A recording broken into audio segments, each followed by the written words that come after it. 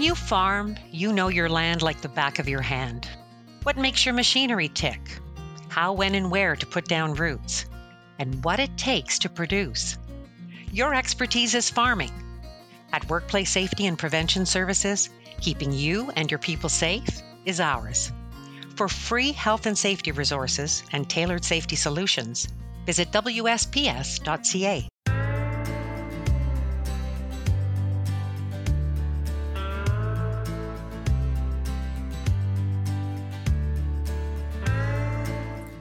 Hello and welcome to Cultivating Safety, a joint venture of Between the Rows, the podcast of Glacier Farm Media, and Workplace Safety and Prevention Services, the health and safety provider for Canada's agriculture sector. I'm Gord Gilmore for Between the Rows, joined by Kristen Hoffman of WSPS. Hi, Kristen. Hi, Gord. It's that time of year. The temperatures are falling fast. Most of us have learned to dress for the weather, at least eventually. My mother spent more time than I care to admit yelling at me to do up my coat and put on a hat and mitts. Gord, mine still does.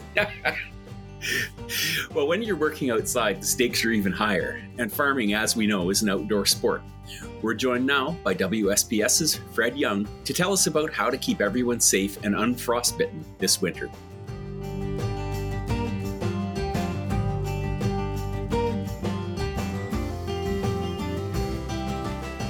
Winter is upon us. It affects the equipment, livestock, and farmers themselves. It is important to manage exposure to the cold, ice, and snow on the farm. Fred Young is a consultant focusing on agriculture with WSPS. Fred joins us to discuss winter safety on the farm. Welcome, Fred. Morning. Fred, tell us about yourself and the path that led you to WSPS. Sure.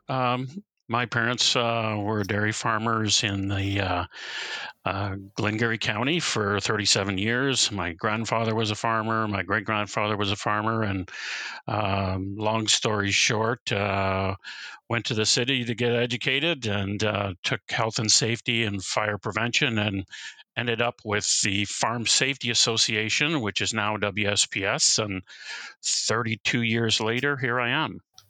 Fred, tell us what you do as a consultant with WSPS and why. When we work with firms, some of them are owner-operator farm operations, and some of them are corporate farms, like a large mushroom operation that might have over 800 to 1,000 employees. So when we engage the agricultural sector, it can be that drive up to the family farm and, hey, do you have summer workers? And this is how we can help you. What kind of training do you do? Or it might be something more on a corporate level where we're looking at what safety program they have for somebody harvesting mushrooms and have they included their MSD prevention as part of that. So we do inspections, we do assessments. So it really depends on what that agribusiness needs. And that's the important part of what we do. It's very focused around the needs of the farm opposed to this is the latest, greatest thing that you have to have, right? It's very needs focused. Fred, after 32 years, I imagine you've seen more than your share of incidents. What are some of the ones in the winter that you can think of that you would like to have prevented? Well, there's two that come to my mind right off the get-go. The first one, a farmer bought a brand new snowblower, two-stage snowblower, and did a great job cleaning the snow, and he wanted to get a picture for posterity. So he got out of the tractor, stood up on the snowbank, and as his wife was taking the picture, the snowbank collapsed and he went through the snowblower. Oh, and you man. just go, oh my gosh, right? And,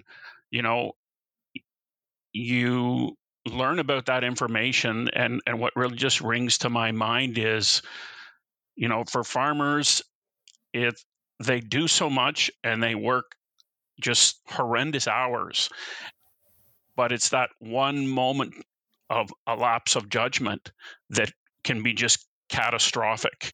So the other example I would give you was Christmas morning. The farmer and his son were getting hay, was underneath a tarp, and the son hit the pile of bales stacked, and it actually lodged another round bale that was higher up, and it actually dislodged it, and the farmer was holding the tarp, and it came down underneath the tarp and hit him, and now he got a broken shoulder and some other bumps and bruises, but thank goodness he walked away from that. But it's just another one of those things that I do this every day. I'm going to stand and hold the tarp. You get the round bale out, and then I'll tie it back up. And that's the challenge. It's, it's real split second stuff, eh? Like it just happens like that. Absolutely. Yeah. So, there's so many more stories, and I'm sure if you went to any agri-farm show and just said, "Tell me your story," you'd hear quite a few of different winter type examples. And what are the sort of specific hazards for winter then that we should be looking out for? So certainly, the idea that farmers don't work as hard in the winter as they do in the summer. They do the same amount of work. It's just different work. So now they're working in the dark. Now they're working with equipment that's frozen. Now they're trying to repair things outside in the cold. And that's the real thing with the winter, is the stuff is operating already kind of at the ragged edge of what it can do. Something goes wrong, and then it's even harder to repair. And certainly the aspect of barn fires is another thing that they need to be focused on. And whether it's electrical that's been damaged by rodents, whether it's chaff or just dust from the barn that collects around on an electrical panel, very common for fires to start there. Or if somebody's doing some maintenance, so they're in there with a grinder or they're in there with a torch and doing some repair, and then a fire starts. So those are things that they deal with, and no different than whether they've got radiant heaters in the ceiling, or they bring in some heaters to keep some of the animals warm. Those heat lamps, again, they fall, a cord breaks, or that baler twine they thought would be good wasn't good, and it falls and starts a fire. Those are real challenges that do happen every year. The heaters are necessary given the cold exposure, and given that the risk of fires increase as a result. What should farmers do to prevent fires?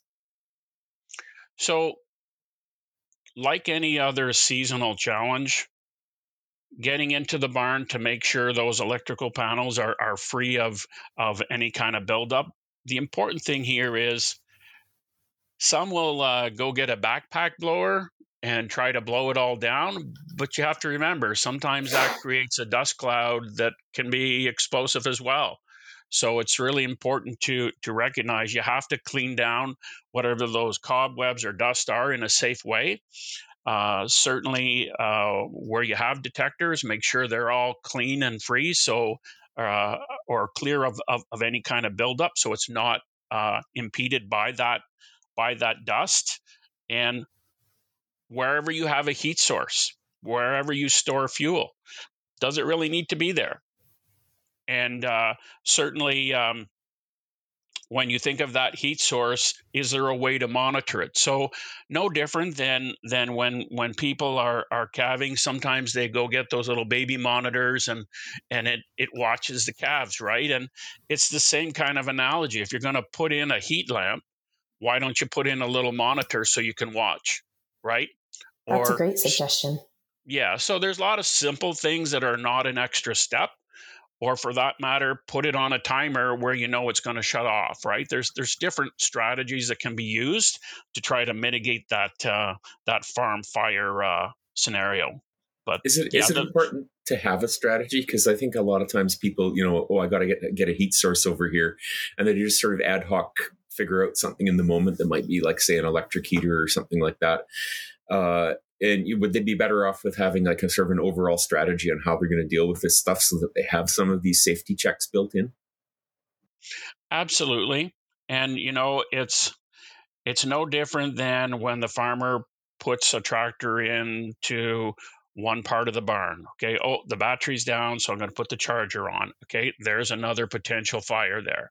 So thinking about that aspect of it and making sure all the cords are in a good condition, making sure that, there's grounds, there's no damage to the cord, that helps with a lot of that prevention.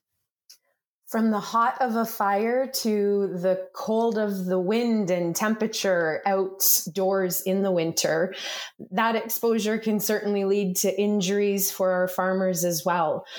How can farmers prevent cold stress for themselves and others? Well, I think the first part is recognizing, when we get cold, we kind of shake a little bit, and normal bit of shivering is not too big of a deal. But when we have uncontrolled shaking, that's a pretty big red flag that you're not managing the temperature. And certainly when you are speaking with somebody who perhaps their speech is slurred, perhaps they appear dizzy or confused, the cold can do that to you.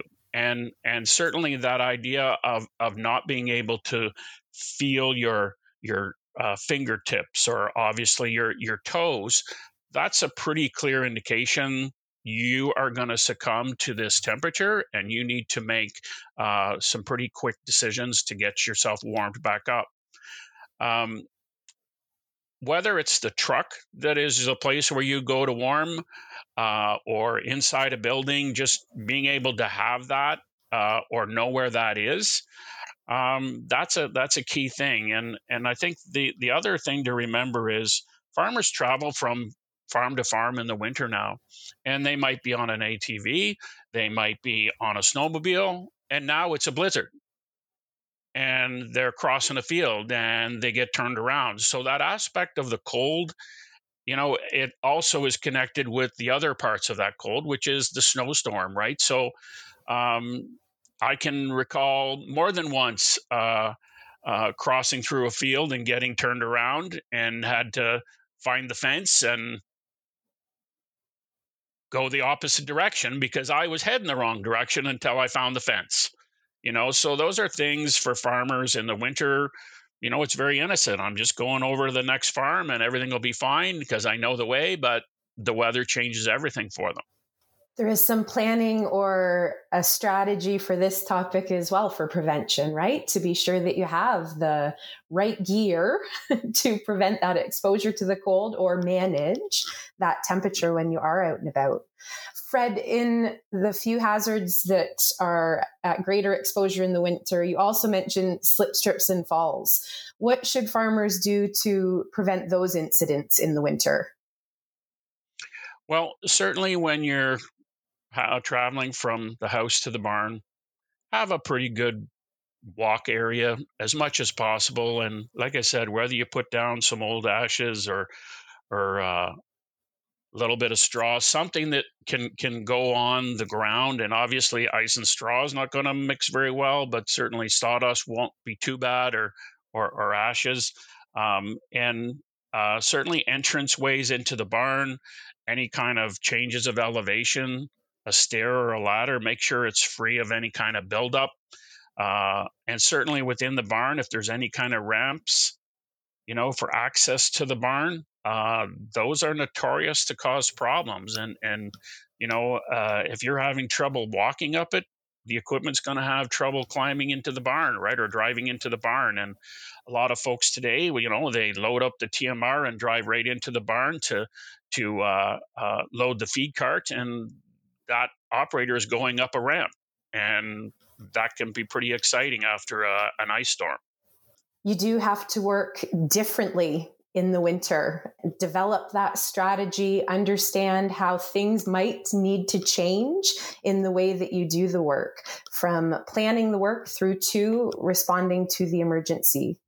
Fred, thanks so much for your insights on winter safety on the farm. Thank you very much. Thanks, Fred. All right, you're welcome. Nice to meet everybody.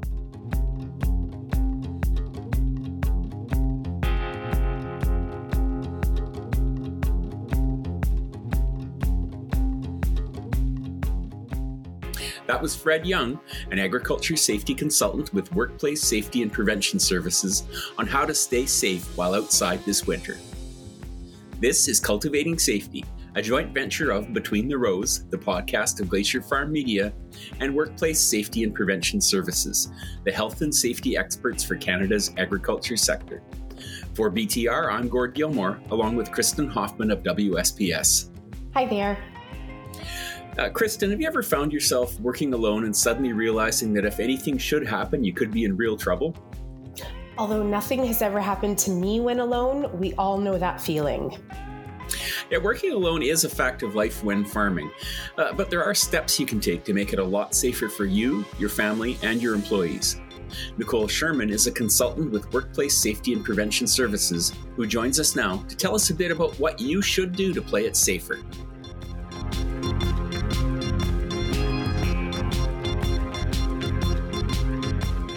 Farming can be a dangerous business, especially while working alone. Keep yourself and others safe while working alone by recognizing potential hazards, planning ahead, and focusing on the work. Nicole Sherman is a consultant with WSPS. Nicole joins us to discuss working alone on the farm. Welcome, Nicole. Hey, Kristen.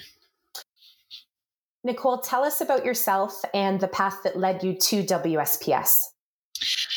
Well, as a young kid, I grew up on a farm in a rural community in Chatham, Kent, Ontario. And, my family mainly focused on cash crop. But having grown up in the community and other friends and relatives, I've obviously seen work through, having tobacco farmers in the family, as well as livestock and hog farmers as well. So that's been kind of really what has drawn me to work and help those in health and safety around in the agriculture sector. Similar to Fred, I kind of left the home farm and went into the city and got my degree in kinesiology. So I did a lot of work around patient rehabilitation for a little bit, and then got into health and safety at a couple of hospitals. And I got thinking, well, how's a way we can kind of prevent people from, maybe getting these musculoskeletal disorders, and kind of work from that side of things. So it's been really rewarding and nice that way. So tell us what you do as a consultant with WSPS and why. Yeah, so I do work with our customers in the agriculture sector, things such as like providing training when you think about WHMIS and tractor safety and things like that, but also kind of procedure development for those companies who may be a little bit more advanced and are kind of putting their health and safety system together. So, tractor safety, first aid, WHMIS, how do we report hazards? How do we investigate them? Those kinds of good things. I also work in the healthy workplaces area as well, which touches on psychological health and safety in the workplace and mental health, which really lends itself nicely with helping those customers in the agriculture sector, just simply for, the increased attention and support that's now being allocated to that area in agriculture, I think is a real win and good to see. So one of the most attractive aspects of agriculture can be the time away from others to enjoy the outdoors, but risks lurk when we are working alone. What are some of the examples of hazards when working alone? Yeah, so I think that, there are many dangers, obviously, as we all know, working on the farm, where we be naive to think that there's no hazards, but they can vary from commodity to commodity. But I would say that some of the common dangers are obviously working around your equipment, right? So tractors, implements, trailers. To Fred's point in the previous discussion, slips, trips, and falls, absolutely.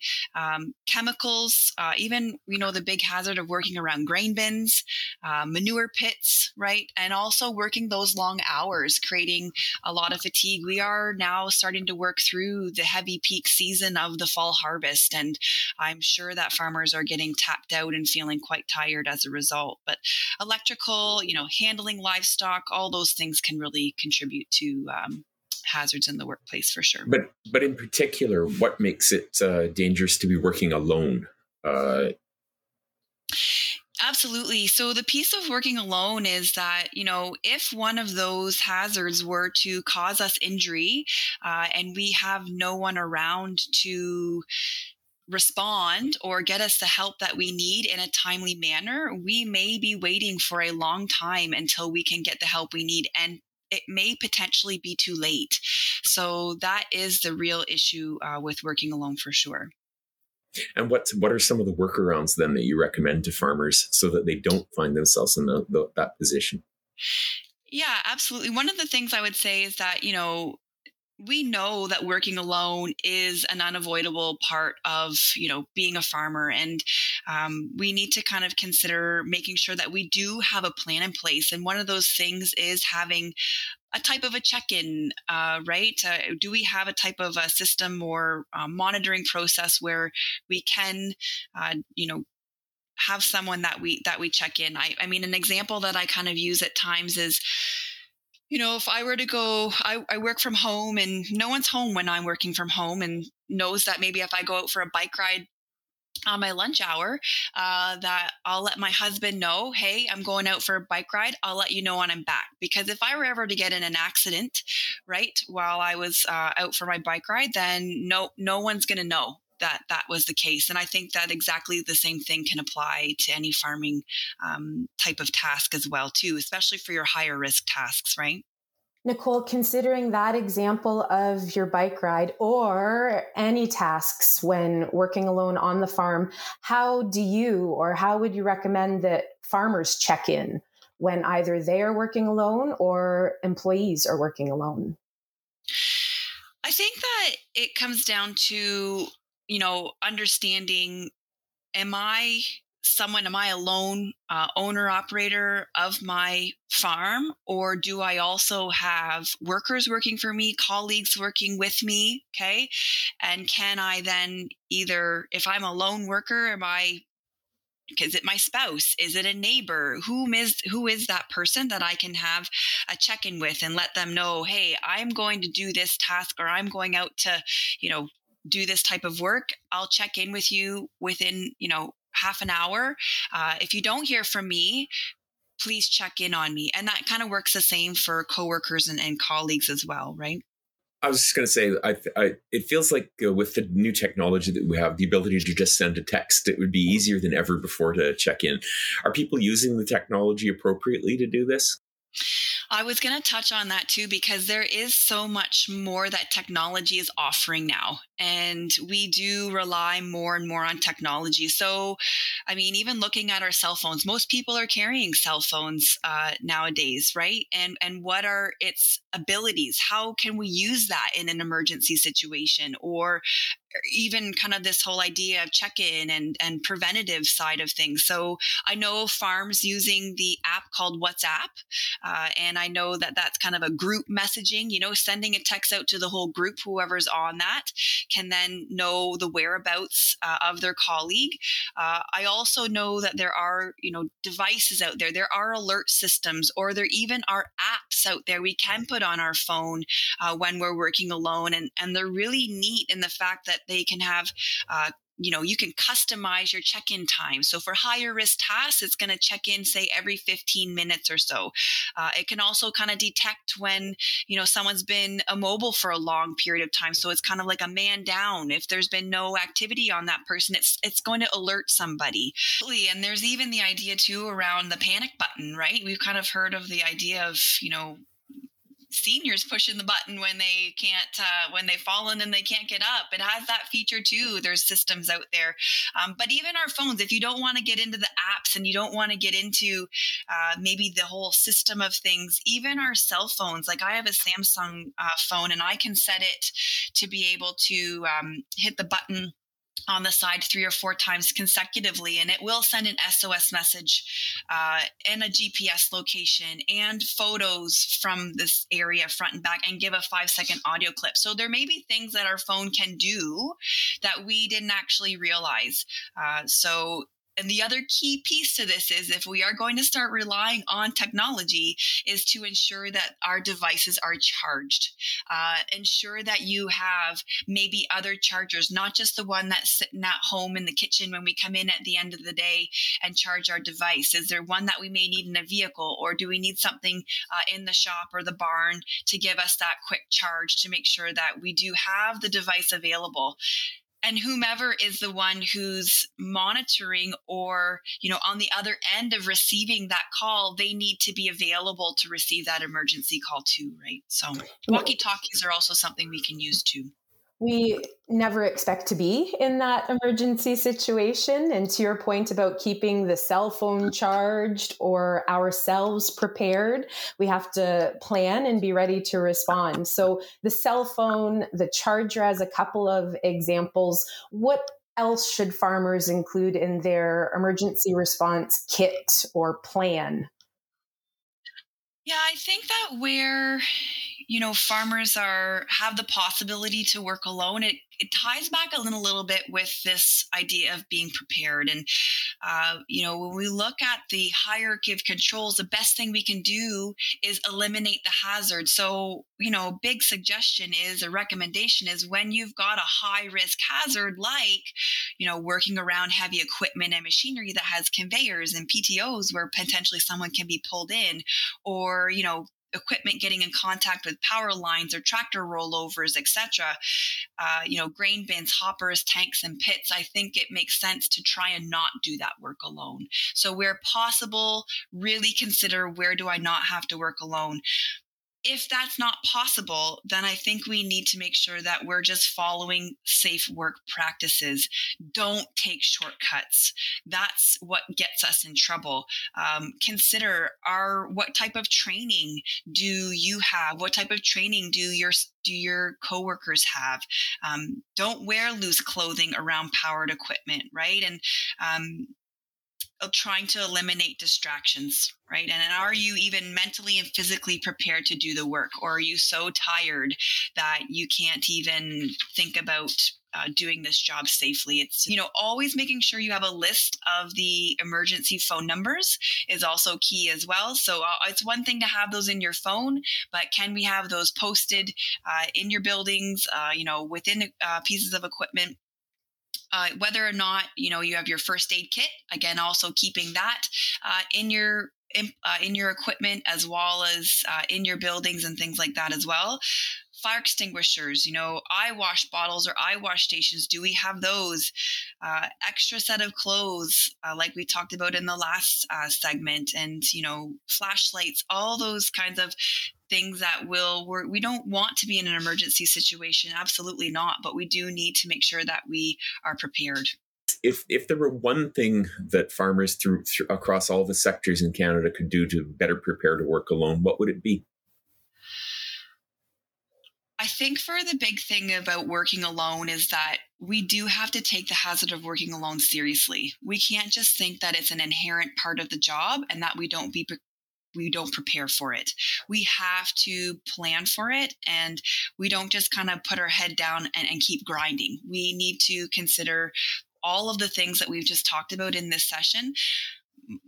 Farmers do need to stop, they need to think, and then they need to act accordingly. And we do need to take that moment of pause and consider, how risky is this hazard?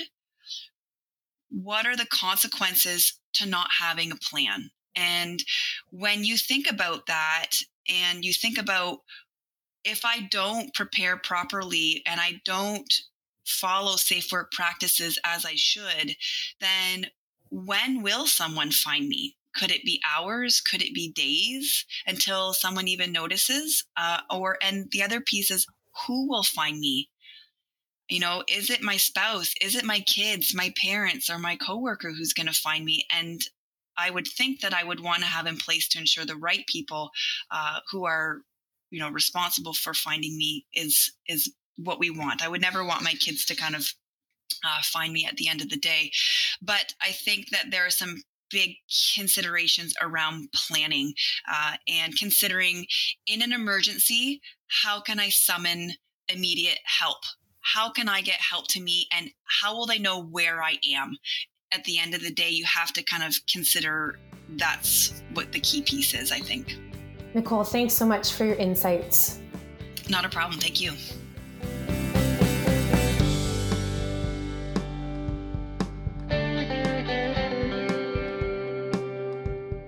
That was Nicole Sherman of WSPS with safety tips for working alone. That's the fourth installment of Cultivating Safety, a joint venture of Glacier Farm Media's Between the Rows podcast and Workplace Safety and Prevention Services, the health and safety experts for Canadian agriculture.